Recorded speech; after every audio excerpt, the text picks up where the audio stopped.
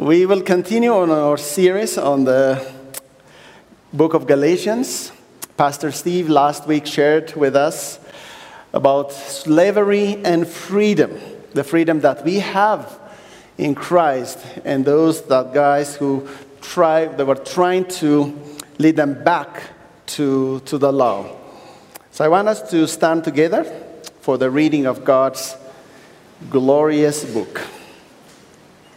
Our passage, our text for this morning comes from Galatians chapter 5, verses 2 to 15, and it reads, "Look, I, Paul, say to you that if you accept circumcision, Christ will be of no advantage to you. I testify again to every man who accepts circumcision that he is obligated to keep the whole law. You are severed from Christ, you who would be justified by the law. You have fallen away from grace. For through Spirit, by faith, we ourselves eagerly wait for the hope of righteousness. For in Christ Jesus, neither circumcision nor uncircumcision counts for anything, but only faith working through love. You are running well. Who hindered you from obeying the truth? This persuasion is not from him who calls you. A little leaven leavens the whole lump. I have confidence in the Lord that you will not take no other view, and the one who is troubling you will bear the penalty, whoever he is. But if I, brothers, still preach persecution or circumcision, why am I still being persecuted? In that case, the offense of the cross has been removed. I wish those who unsettle you would emasculate themselves. For you were called to freedom, brothers. Only do not use your freedom as an opportunity for the flesh, but through love serve one another. For the whole law is fulfilled in one word: you shall love your neighbor as yourself. But if you bite and devour one another, watch out that you are not consumed by one another." This is the word of God for the people of God, and all of God's people said, "Praise be to God." You may be seated. Father, we come to your word. We pray that you would teach us, you would convict us, and you would lead us to your truth. And help me, Lord, as I also try to unpack. In Jesus' name I pray. Amen. As you remember last week, Pastor Steve was saying, for freedom, Christ has set us free. Stand firm, therefore, and do not submit to the yoke of slavery. So the Galatian believers were young Christians, and they were Paul, you remember Paul went there and preached the gospel. They received him. But these new guys, these Judaizers, came along and said, but you need to keep these laws. You have to do these things. And they were trying to put them back to slavery. So Paul is very anxious, very disappointed, very angry at these guys. And he is trying to correct these wrong teachings. So he's saying, I, Paul, say to you that if you accept this circumcision, Christ will be of no advantage to you. He's saying, if I testify again to everyone that if you accept circumcision, that he is obligated to keep the whole law. So Paul is very eager to correct this teaching. He doesn't want these believers to miss out. He wants to help them. He wants to get rid of those who are trying to lead them astray. The guys who are trying to enslave them back to the requirements of the law. He's saying you have started with Christ. You have accepted his grace. But now if you accept this circumcision, if you want to go back to the law, if you accept these teachings from these Judaizers who are trying to make you Jews first, who are trying to impose on you the Mosaic laws, as a requirement to receive God's grace, then Christ will be of no advantage to you. Christ will be of no benefit to you. If you accept circumcision, if you accept the law to earn God's favor, If you choose that, then you have to keep all the requirements of the law. You are obligated to keep all the requirements of the law. So imagine what it is like to keep the whole requirement of the law. There are over 600 laws in the Old Testament, let alone keeping them. Even remembering these laws is even daunting. We don't know all these laws. And even the smallest violation will make us a lawbreaker. Is there anyone who can claim to keep the whole law? I don't think so. We all break these laws. We all break traffic laws. We all break house laws. I was coming this morning, and I was driving, and there was a big red light in front of me. And people were passing me by on the left, on the right. And I was standing there. And I was so tempted, I want to drive. But then I remember that it is Sunday, I'm going to church, I'm preaching. Then I said, I better keep the law, at least for that day, for today. So it's difficult to keep all these laws. And James 2:10 says, for whoever keeps the whole law but fails at one point has become guilty of all. If we keep everything but fails one point, then it is as if like it's never been there. It is like multiplying it by negative. In some sense, it doesn't look fair, right? You've been keeping it every time, being obedient, and all of a sudden, if you fail at one point, it doesn't count. We fail. But we know that the law doesn't save us. We can't even keep all the laws. In Romans, Paul said, for all have sinned and fall short of the glory of God. We have broken God's laws, even from the beginning, Adam and Eve. Then it continued until up to us. We all fall short of the glory of God. We fall short of his standards. So Paul is saying that there is essentially two ways.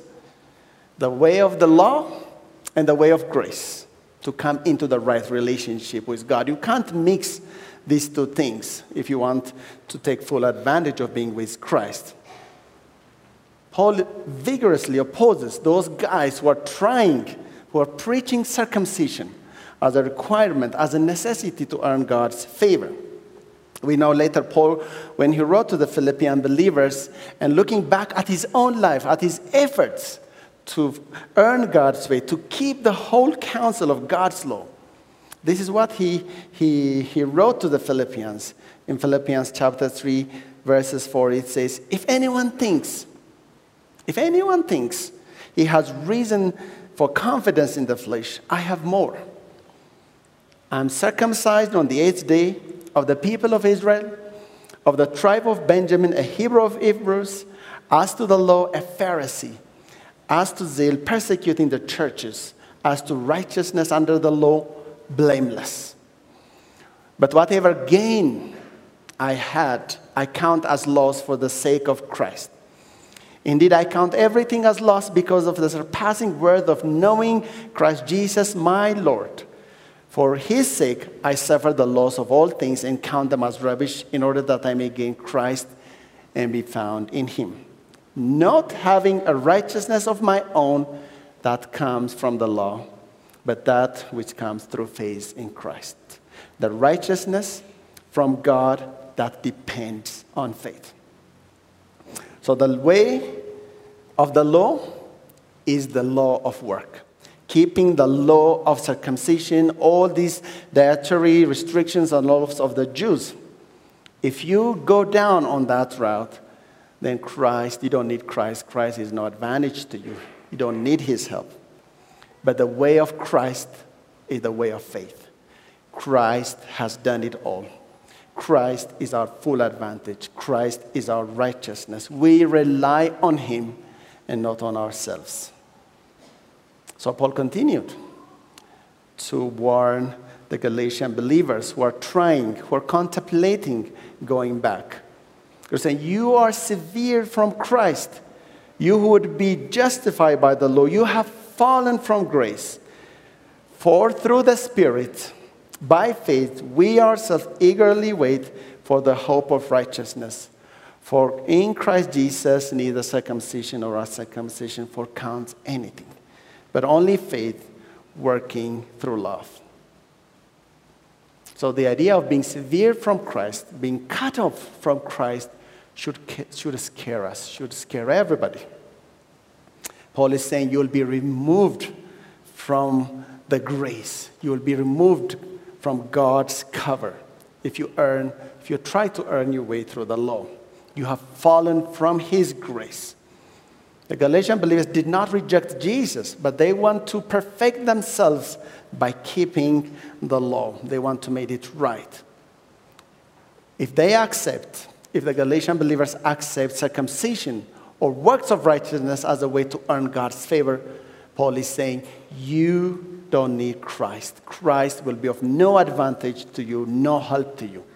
But you are obligated to keep the whole law.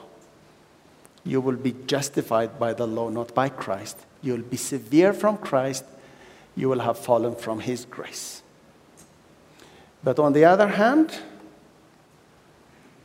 if you accept Christ, he will be your full advantage. He will be your full benefit. Circumcision or uncircumcision, whatever you have done in your body counts for nothing. Works of the law, they don't count. Works of the flesh, they don't count, but Christ counts. He is sufficient for you. We bring nothing, we add nothing. He has done it all. You are secure in him. Through the Spirit, by faith, we wait for the hope of righteousness.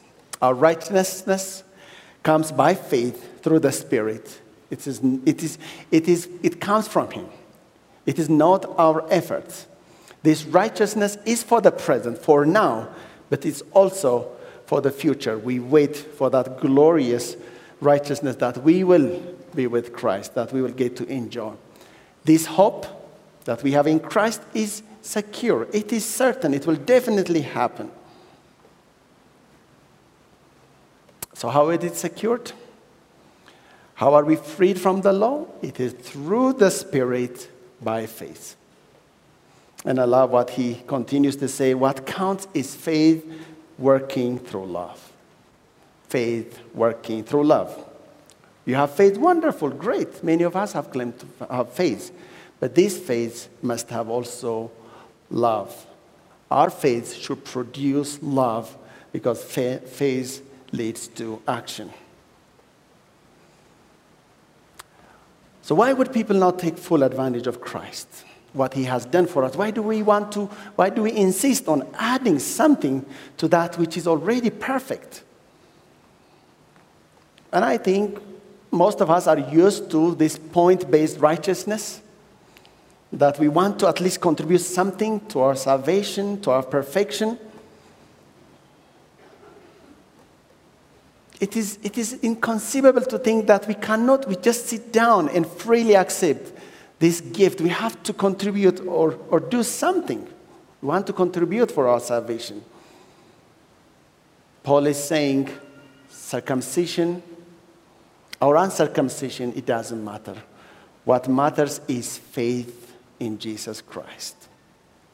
And you have to accept that. So he reminds the Galatian believers, he was saying, like, you are running well. It was going well for you. Who hindered you from obeying the truth? This persuasion is not from him who calls you. A little leaven leavens the whole lump. I have confidence in the Lord that you will not take other view. And the one who's troubling you will bear the penalty, whoever he is. But if I, brothers, still preach persecution, I'm still being persecuted. In that case, the offense of the cross has been removed. He was so angry at these guys, those who were trying to lead them astray. These Galatian believers were doing well. Paul was happy. They were running well. They accepted the grace. And when Paul went back, these guys came in and started teaching these false Gospels. But it is important not only to start well, but also to finish well. They started well, they were on the right track. Paul was excited about the progress they have made, but suddenly something happened. It's suddenly like somebody crossed them off. When we run, we want to run straight ahead. Everybody was cheering in. All of a sudden, when things were going well, somebody cuts us off. And Paul was so amazed. He said in Galatians 1:6, I'm astonished how quickly, that you are so quickly deserting him who called you in the grace of Christ. How quickly you're trying to deviate. And also in chapter 3, verse 2, he says, having begun in the spirit, that now you are being perfected by the flesh. So these guys who are demanding circumcision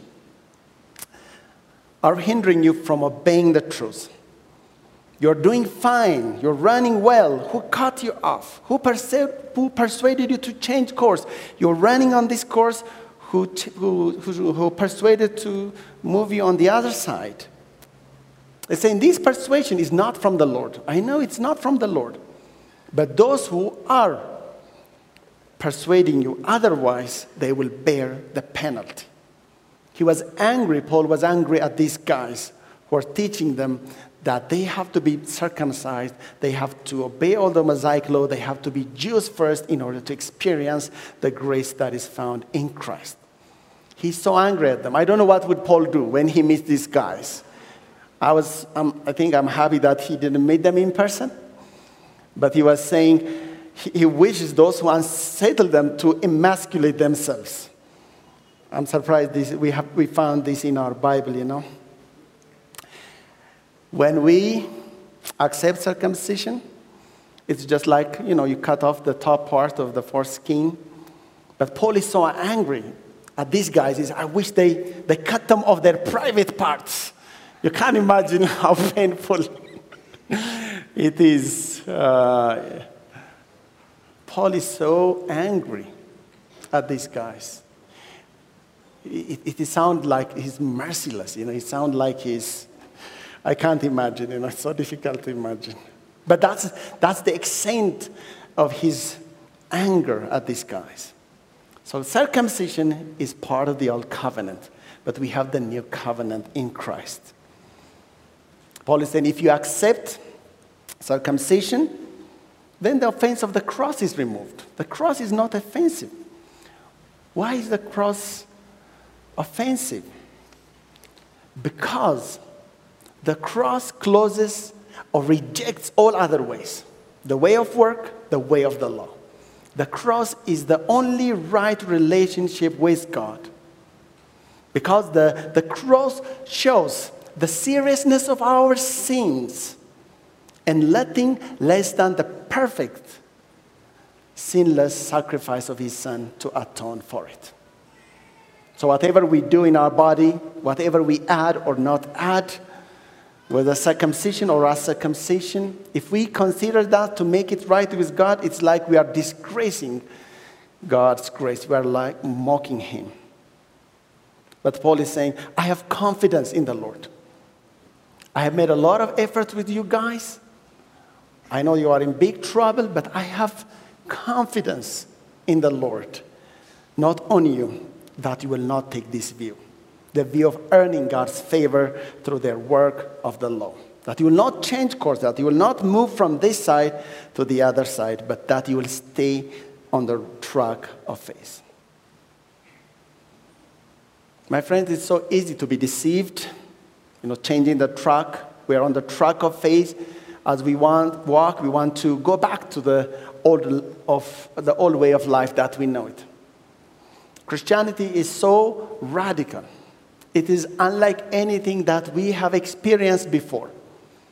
We were so used to doing things, earning favor, but when we come to God, Christ has done it all. We don't bring anything to your salvation. Whether circumcision or uncircumcision, it doesn't count. Whatever you do doesn't count for your salvation. Christ has done it all. So let's be vigilant, open our eyes to any form of teaching that degrades or that deviates from the gospel, that mixes the gospel, that alters, and that changes it. And the danger is we don't know it very well. It's not like it's a big, loudspeaker thing. It's a little leaven. Leavens the whole lump. It's a small mixture that will change everything. What yeast does is it change the mixture and it just puffs it up. So Paul is comparing this circumcision teaching to a small yeast, but it will impact the entire dough. So if we insist that circumcision is necessary for the Gentile belief, it's as if this is a little yeast that comes, but it will eventually corrupt the whole teaching of the gospel. So in our lives, in our walks, what do we do? There are small things or big things we don't know. Little compromises here and there that will derail us from the main track completely. So what have we allowed in our lives, in our churches, that grows, and then it also takes us off the main track? What are some of the things that we take pride in before God? When we come before God, what do we say? I have done this. What are those things that we bring to God? Sometimes we don't know it, but when we come to God, we come with those attitudes. But when we come to Christ, we bring nothing. We come empty-handed. We come naked before Him. So at IEC, we, ask members to commit to certain things. We encourage people to commit and do certain things.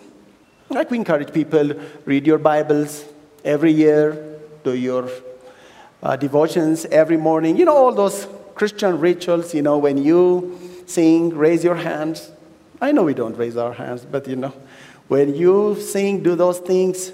If you are a member of church, give money to your church, attend the service regularly, be involved in one ministry. We do all sorts of things as a church. And we have to ask ourselves, does this align with the gospel? Or do we introduce or bring something else? Does it derail you from the faith that is in Christ? So don't just take everything we said for granted, but go back and examine and check whether it aligns with what the Scripture teaches. Paul, finally, he says, you are called to freedom, brothers and sisters. You are called for freedom, but only don't use your freedom as an opportunity for the flesh, but through love serve one another. For the whole law is fulfilled in one word, you shall love your neighbor as yourself. But if you bite and devour one another, watch out that you are not consumed by one another. So you are called to freedom. Freedom is a nice thing. I know some of you who come from the West, you love freedom. Freedom is, I think, the first amendment, it is freedom. Freedom, freedom, freedom. But for us who live in this side of the world, I don't think we've experienced that much freedom. We have been living under a lot of laws, but we are called to freedom in Christ. But freedom is not an opportunity to do everything we want. Freedom is never a license to do what we please, but it is the right thing to do. It is the power to do as we should. And that's what Paul said, the verse I read to you earlier. For freedom, Christ has set us free. Stand firm, therefore, and do not submit again to the yoke of slavery. So all the freedom that we have comes with responsibility. It is not to indulge in our flesh and sinful behavior, but the freedom that we have is to serve one another. The problem with freedom is that if we are not disciplined, we will run wild. Imagine for yourself, when you have free time, when you have free space, when you have free money, extra money, what do? The desire to indulge in our flesh increases. We want to do something. We want to buy that thing. We want to buy that dress. We want to buy that car. We want to get these things. but freedom comes with a responsibility. What do we do with those things? Let's not confuse the freedom that we have. It's not just to do as we wish or desire, but it's the freedom to do as we should. And that is to love one another. It is the freedom to pursue Christ. It is the freedom to love him and be with him. And that is the requirement of the law. Because it is summed up in one word. It says, for you shall love your neighbor as yourself. So the purpose of the law is to love. This one word. And Jesus gave them this command. He said in John 14, in John 13:34, it's a beautiful reminder of our discipleship. He said, a new command I give you, that you love one another. By this all people will know that you are my disciple, if you have love for one another. So a church of this size, it is difficult to love one another. Let alone love one another. It's difficult even to know one another. I'm sitting here, I can imagine, I know who sits on this side, I know who sits on that side. I don't even know most of your names. It is sad, as a pastor, I should know, but you're telling me, my mind, I try to register, but it falls off. So even for you guys, how do we love one another in the church of this size? How do we get to know one another? We encourage people, stand up, get to know one another, greet one another, get their names, and, try to remember something about them. It needs to start somewhere. That's how we have an opportunity for you to have coffee and tea and maybe engage in some of the classes that we have. But what happens inside the church? As soon as I say the word, you are blessed, you can leave, what do? You rush to your cars, you rush to your taxi, you rush to your rides. You want to get quickly out of this place. But let's take moments to stay behind and pause and greet somebody, recognize somebody, appreciate somebody. It's not like we come to the church to receive and feed ourselves. We all are ministers of the new covenant. We all depend and rely on each other, on each other's gifts.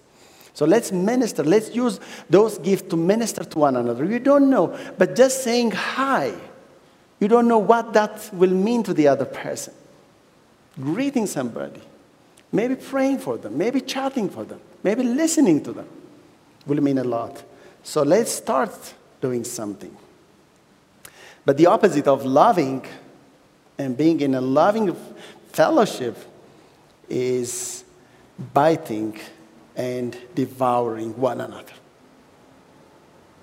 So Paul is saying, like, if there is no love among you, you are biting and devouring, and then you will destroy yourselves.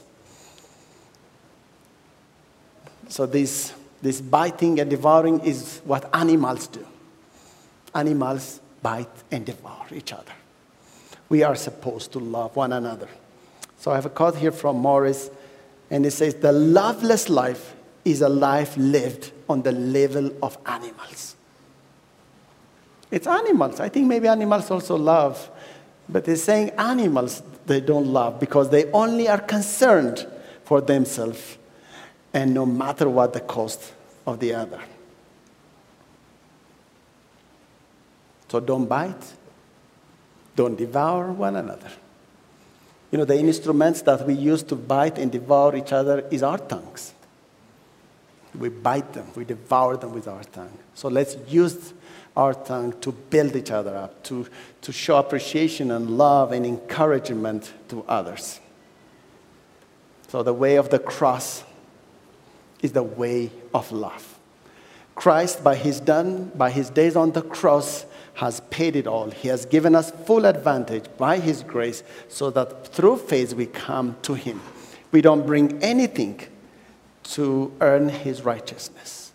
No activity, no physical or external things that we bring to Christ. We come to him naked. He has done it all.